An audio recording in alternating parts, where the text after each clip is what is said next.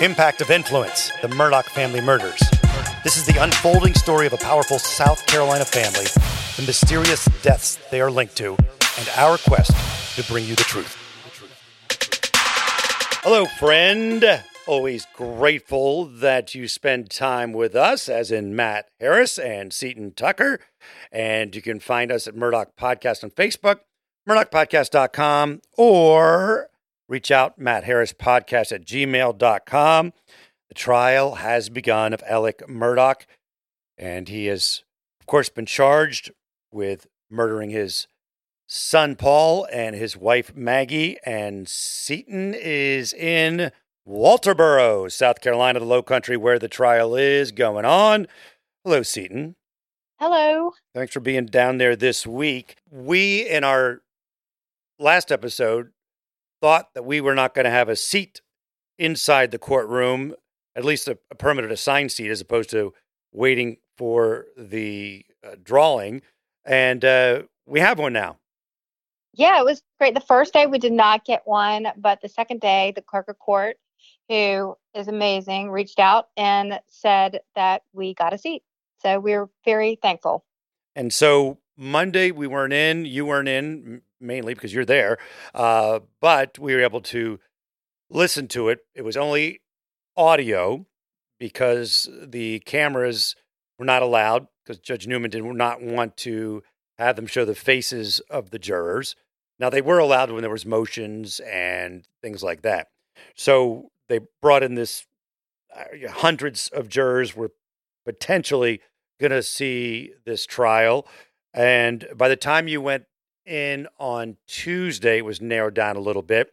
But explain what your, I guess, what, 3 pods? Was there 3 pods or 4 pods or something of jurors? So they split the jurors up into kind of groups because there were so many called. And they kind of started off with basically the statutory questions. There were a whole bunch. You know, if you were caring for a young child, you were exempt, or an elderly person, and also just basic questions if you were a citizen and knew how to read and write the English language, that sort of thing. So those were pretty much just standard questions. And then they went on to the question of, do you know anything about this case? And it would be amazing, and somebody in that area did not know anything about this worldwide international murder trial. So I imagine when Judge Newman mentioned that, does he say, I guess he would say, stand if you've heard anything about it? And everybody Right, if they stands? knew anything about it. And the session that I sat in on Tuesday, they had the final session. There were 9 people who didn't know anything about it, which I would think in that area you would basically have to not listen to any sort of media or talk to your neighbors or anything, not to know anything about it.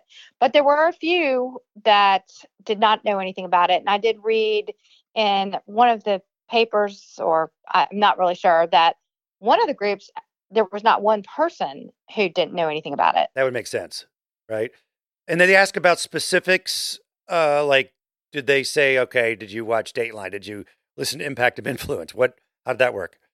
So for everyone who stood, they had to they went through each individual person and asked them where they received their information. And it was all over the place. Some people received podcasts, local news, newspapers, internet, gossip. One man actually said my wife. Yeah. Which got a few giggles. Just people were all over the place, documentaries from lots of different sources. At one point, they go through the potential eyewitnesses. There's 250, something like that. And that takes Judge Newman. I think Drew Tripp from one of the TV stations down there. He said it was something like 15 minutes to read the eyewitnesses. Is that what it was like? It was. It was a long process. And some they would identify as people from SLED or other law enforcement agencies, but it was a very long list of people. We're going to break down some of those eyewitnesses in an episode coming up. We're efforting that right now. Also, they asked about related to Murdaugh's or other people that they listed. You even had some cousin Eddie relations, I think you said. First, they asked about relations to the Murdoch family, and a lot of people, it's a small area, were distantly related. One man actually said, they asked if he could set aside his opinions, and he said no, so he was dismissed. And then they went over this long list of potential witnesses, which I guess if you're named on this list of witnesses, it doesn't necessarily mean you are definitely going to be testifying. Right. It's just who might be testifying. So of this list, obviously, a ton of people had different connections. They had maybe worked for them or just lots of different things. And so anyone had to kind of go through their connections. And I want to go back to cousin Eddie. You said there was a cousin Eddie connection there. Yeah, there were several people in the pool who knew cousin Eddie. So I actually found that really interesting, that just the amount of connections, and I think it speaks to the size of this community. I think there's like 30,000, I believe, in Colleton County. I also want to touch on the outside of the trial, the amount of people there, the vibe, the energy, if you will, the food trucks. What was that scene like? Well, since we're still in the jury selection process, I don't think we fully know the amount of people who may or may not show up for this trial. There were a ton of media, but the general public is not allowed in at this point. So we didn't really see huge crowds. I was able to find parking. There were a few protesters out. I wasn't really totally clear on what they were protesting. The food trucks, there weren't long lines. There could be in the coming days when we're out of the jury selection process. And if you do hit up the food trucks, I would highly recommend the brisket chili. It was absolutely delicious. Hmm. Anything else you want to hit on, thoughts on the jury selection before we move in to some of the motions?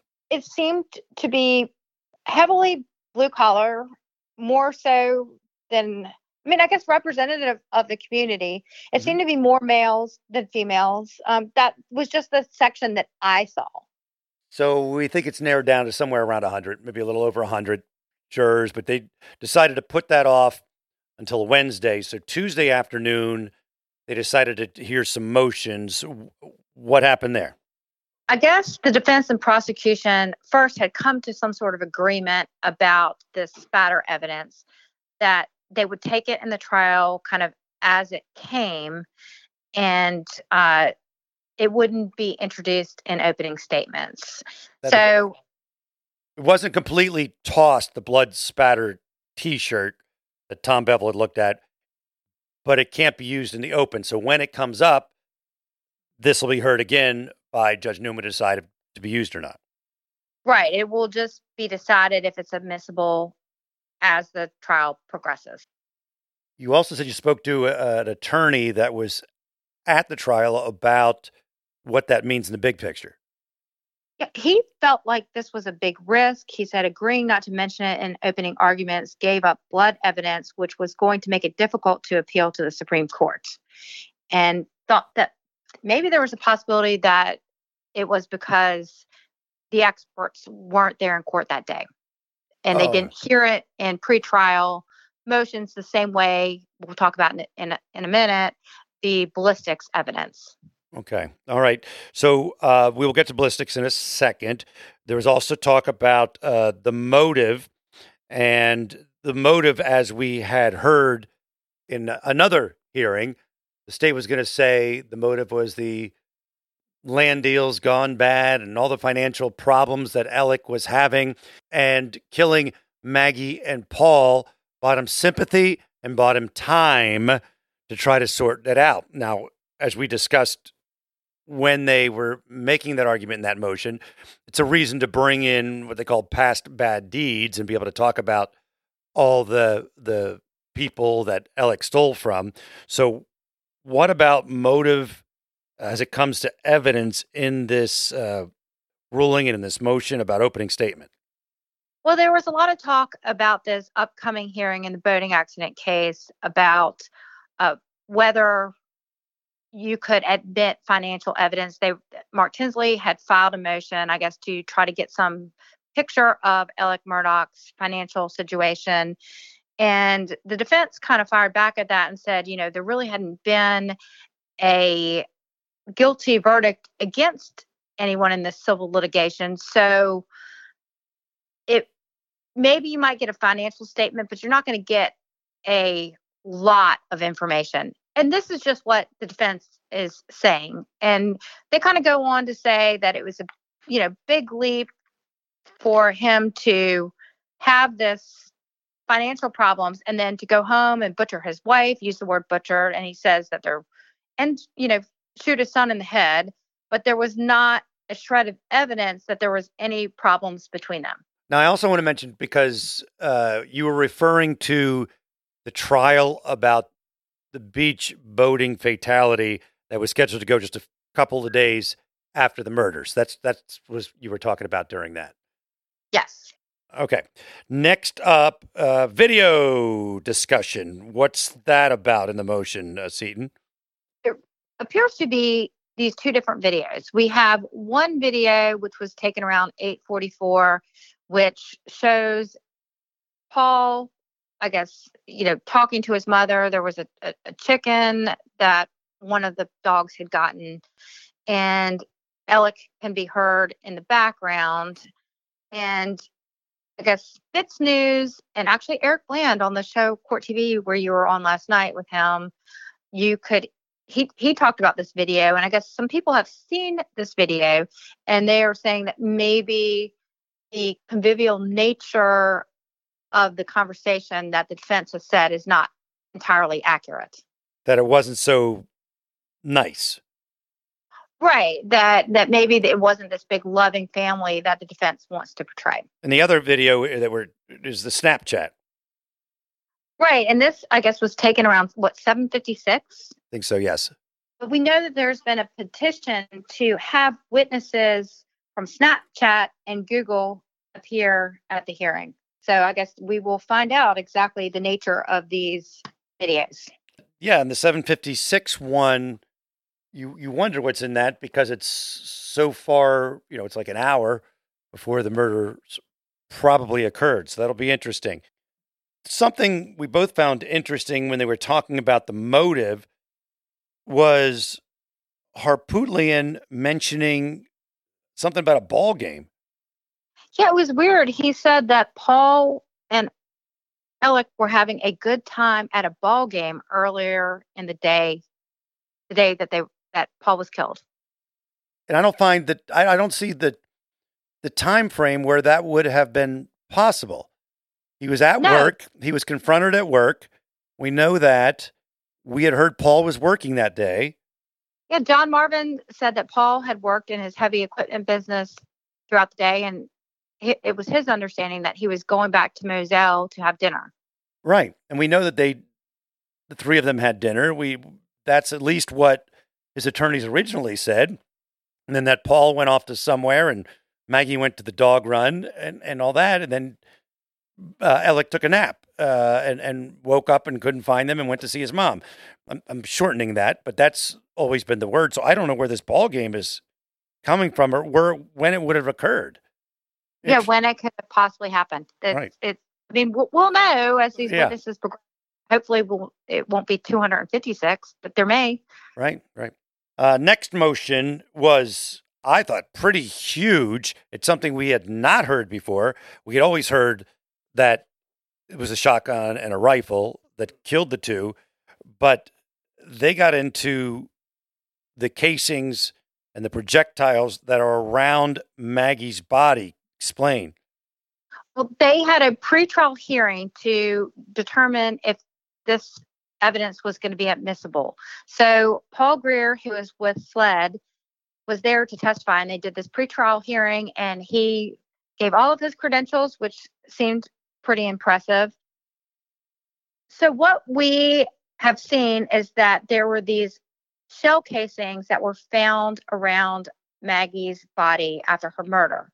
And they seem to be linked to other shell casings that were found around the property in other places that were maybe from a previous time.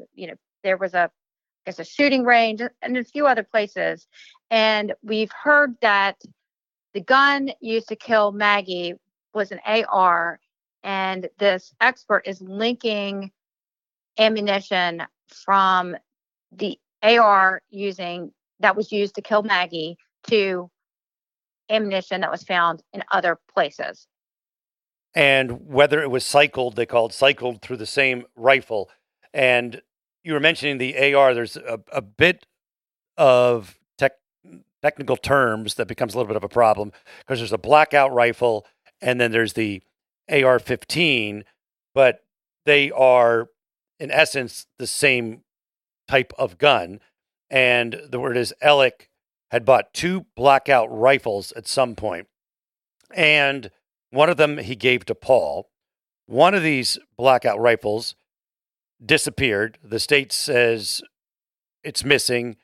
We are hearing from the defense that it was stolen, but they believe that the ammunition, the ballistics, the shells, casings that they found throughout the property and including around Maggie are all identical, which would mean that rifle had been used on Moselle before Maggie was killed. And the defense brought up that, we don't have this weapon, but other issues, like if the weapon that these were fired from were the same lot, maybe they would have the exact same markings. And also they were questioning the science of this because of the fact that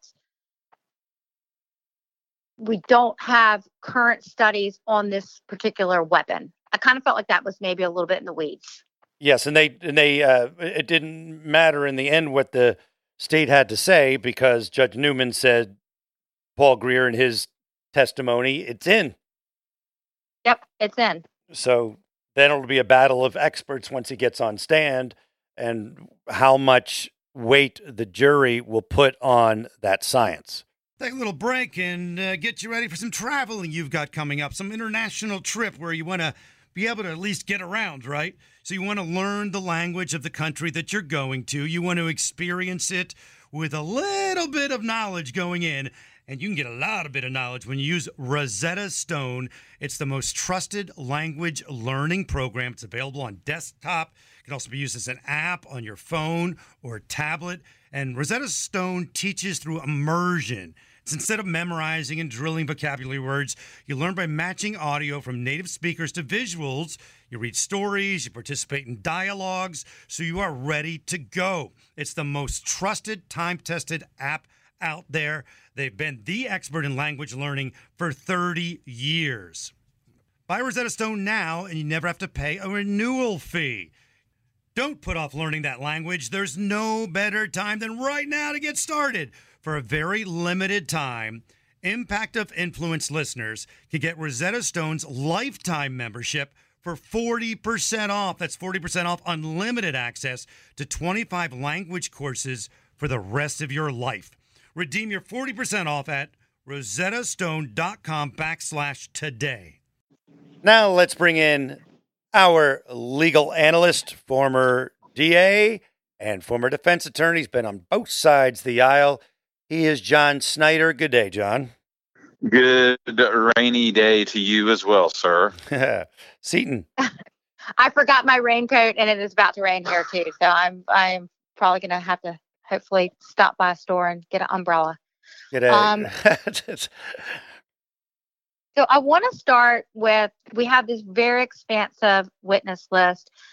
2 questions for you about the witness list. One, can witnesses attend the trial? We know several attorneys have been named, also family members.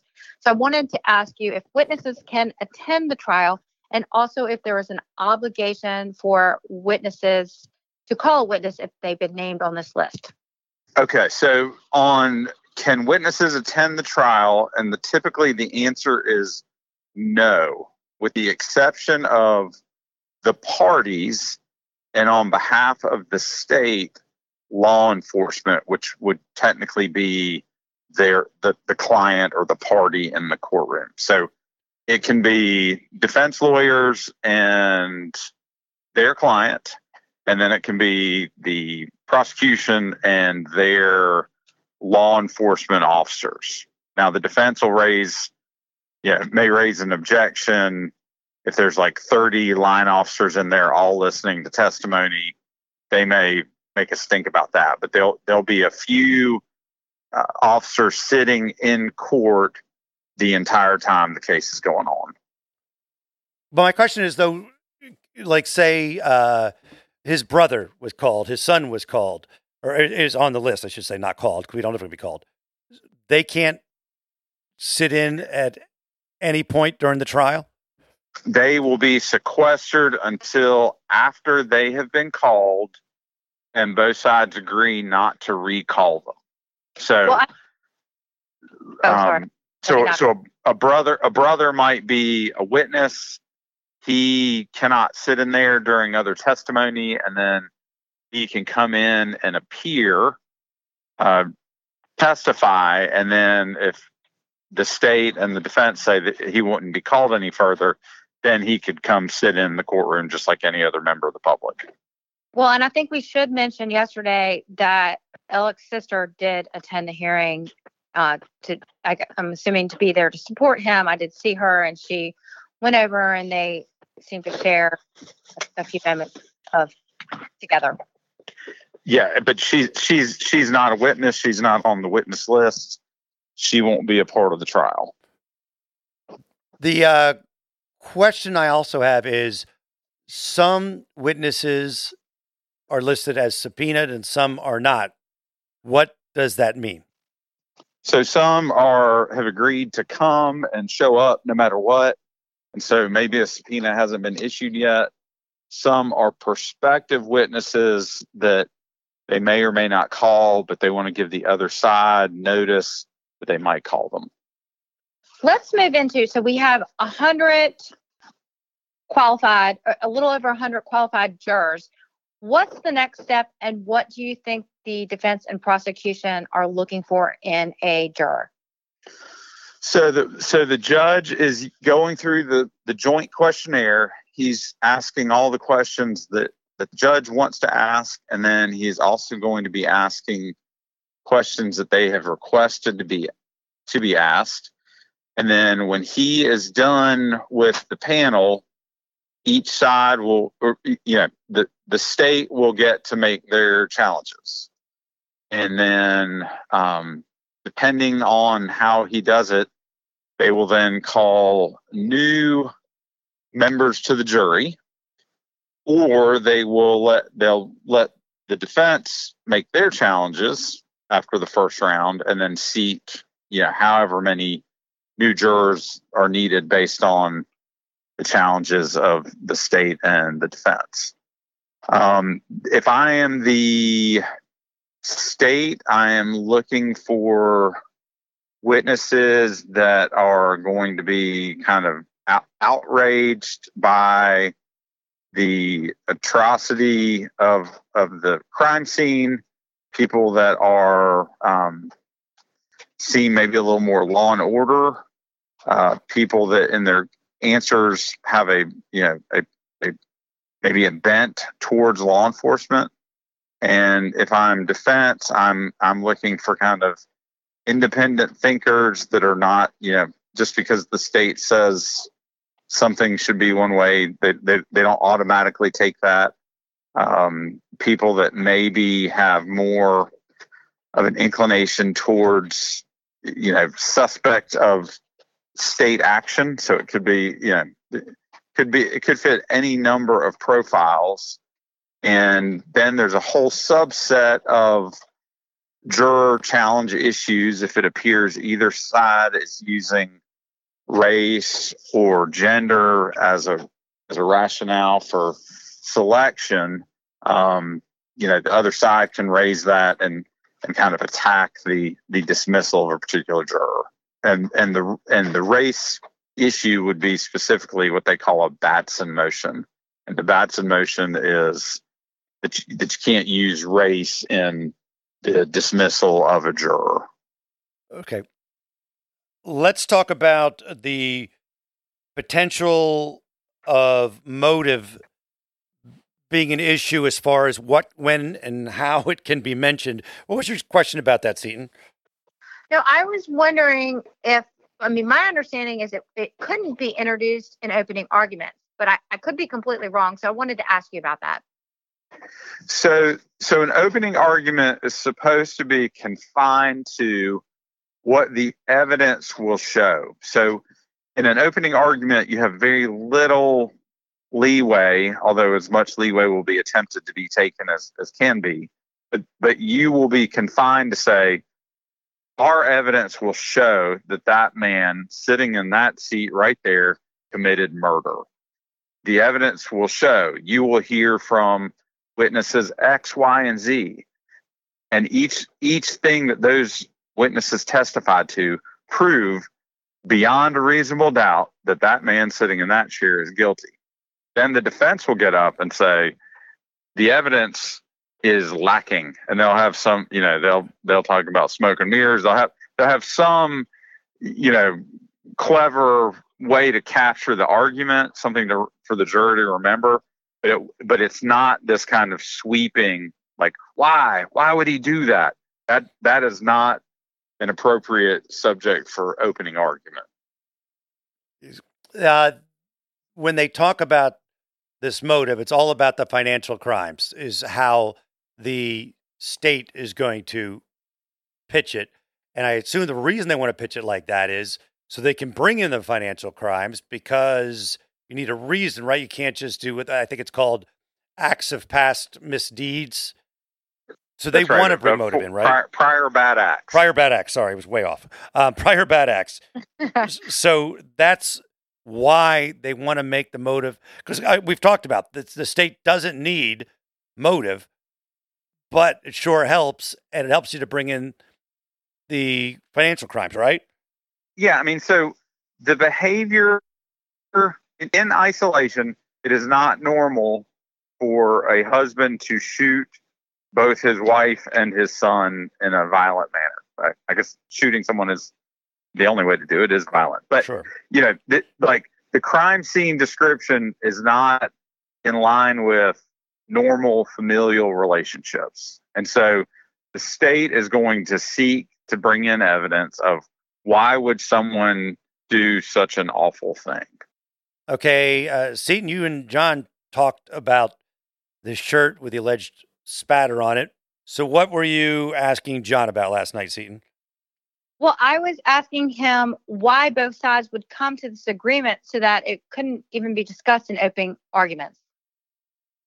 Well, the state probably really wants to have this evidence admitted, and the judge has been very clear that he has not made a decision yet on its admissibility, and that he will make that decision once the state tries to use it. So going back to what I just said about what's appropriate for opening argument says the evidence will show X, Y, and Z. And so here you have a judge basically saying, I don't know that that's going to be part of your evidence, so you probably don't want to argue about it.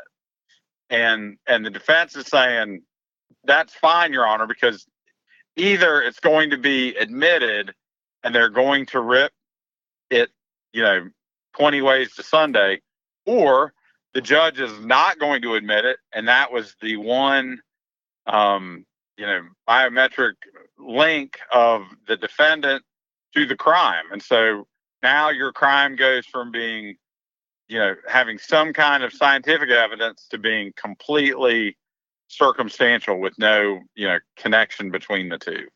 We talked about the ballistic ruling earlier in the podcast, but John Snyder, is there something that you want to comment on about that? Ballistics is a science. And so typically in a crime scene, you have a casing or a shell, something that connects what is, what went through a human being to cause their death. The shell or casing that it came from is at the scene. You don't have that here. What you have here is other shells that have the same kind of projectile or pellets that were found at the murder scene, but they don't have the one that was actually fired from the purported gun. And so when you fire a bullet from a gun, a pistol, not a shotgun, it creates there's every gun has kind of its own fingerprint, what they call a striation. It's the way the projectile turns as it's leaving the barrel. So you can match up what's in somebody's body to the gun that it came from based on that. They don't have that here. Well, they do have casings that were found by Maggie, and that match with casings that were found on the range and other places. They just don't have the weapon. They don't have the weapon, so they can't confirm that particular casing came from a weapon that was being held by the defendant. And so this is, again, circumstantial evidence. If I see it snowing, that's direct evidence. If I see the gun firing, that's direct evidence. If I see snow on the ground, I can testify that it snowed. And so what the state's going to say is, we don't have the gun, but we have the same type of everything. We have everything here at the crime scene but the gun. Therefore, that's sufficient evidence to show that he fired the gun that killed her. Gotcha. Yes. If you're looking at what we know now, and things come out, obviously, throughout the course of the trial, there's going to be witnesses, there's going to be more science. We don't know what's on some of these videos. And your mind may have changed over the last few weeks as we find out new information. Who's feeling confident right now? If either side is feeling confident, who do you think it would be? There is always a nervousness on I don't care how long you've been practicing. Right before trial starts, you're anxious, and it's adrenaline. It is it's the apex of a trial lawyer's career to be doing trials like this. And so with some of the rulings, the defense is probably feeling pretty good, with the major caveat of we only know what has been reported. Right, sure. There may be a whole treasure trove of evidence that we haven't seen, that hasn't accidentally wandered out into the public eye, that is clear and convincing and beyond a reasonable doubt even as to that Alec committed those murders. We don't know. And so it would be easy to say, oh, the defense is winning because of these rulings. But again, the state's not going to waste time trying somebody of murder if they don't have a strong case. John Snyder, thanks for hanging out, man. Appreciate it. Thank you, guys. Look forward to seeing how this progresses. All righty, Seaton. What were you saying? You want to talk about music? Yes, I keep getting, all right. So I changed we've had a couple people asking us to change back to our original music. We changed it because, I don't know, it just started driving me crazy, the original music. and I don't know that I love our new music either. And my son was writing some music, but I think it's too late and we are too busy because we are burning the candle at both ends. You have a full-time job. I am probably reservationist and a podcaster. So we don't know that we will get the music changed, and we're sorry about that. Yeah, I didn't even know that we changed it at one point. But anyway, yeah, we'll put that on the long list of things. We do appreciate all the insight, and I've got some emails to get to maybe next time, and some really great input and observations you've made, and you can send to Matt Harris Podcast at gmail.com. We will be at the trial as much as possible, and we appreciate, friend, that you're spending time with us. Murdaugh Podcast on Facebook and MurdaughPodcast.com. The podcast ended up on Good Morning America. How about that? Oh my gosh, my mom called me. She was so excited. I was actually on my way driving to the trial. She said, oh my gosh, I just saw your podcast, that, the image that shows up when you're looking for it. And she was very excited. As was I. I have been on Court TV almost every night, Nancy Grace show, and News Nation. Thanks to all those people. Vinny Politan, closing arguments on Court TV. And last night, or what no, night, I'm losing track of nights, but it was Tuesday night. I get my computer set up. I don't have my charger. I blame my kids, and it was a crazy time. But I'll hopefully be on a bunch of times coming up, including in Walterboro. So there we go. We are out. So grateful, friend. So grateful that you listened. Pulling up to Mickey D's just for drinks? Oh, yeah, that's me. Nothing extra, just perfection and a straw. Coming in hot for the coldest cups on the block. Because there are drinks. Then there are drinks from McDonald's. Mix things up with any size lemonade or sweet tea for $1.49. Perfect with our classic fries. Price and participation may vary. Cannot be combined with any other offer. Ba-da-ba-ba-ba. Hey, podcast listeners, I'm Paul Brandis introducing my podcast, Countdown to Dallas. It's a fascinating, in-depth look at the seemingly unconnected events that led to the assassination of President John F. Kennedy. It's based on my book of the same title. In that book and in this podcast, I go all the way back to 1939, when Lee Harvey Oswald was born into a troubled and dysfunctional family. I'll follow his transient and often violent teenage years and young adulthood, painting a fuller picture of the man who would later become Kennedy's killer. I also take a look at events unfolding in that era, like Cuba and Vietnam, and I'll unpack the conspiracy theories too, not one of which has ever been conclusively proven. Subscribe to Countdown to Dallas at evergreenpodcasts.com or your favorite listening app, October 31st.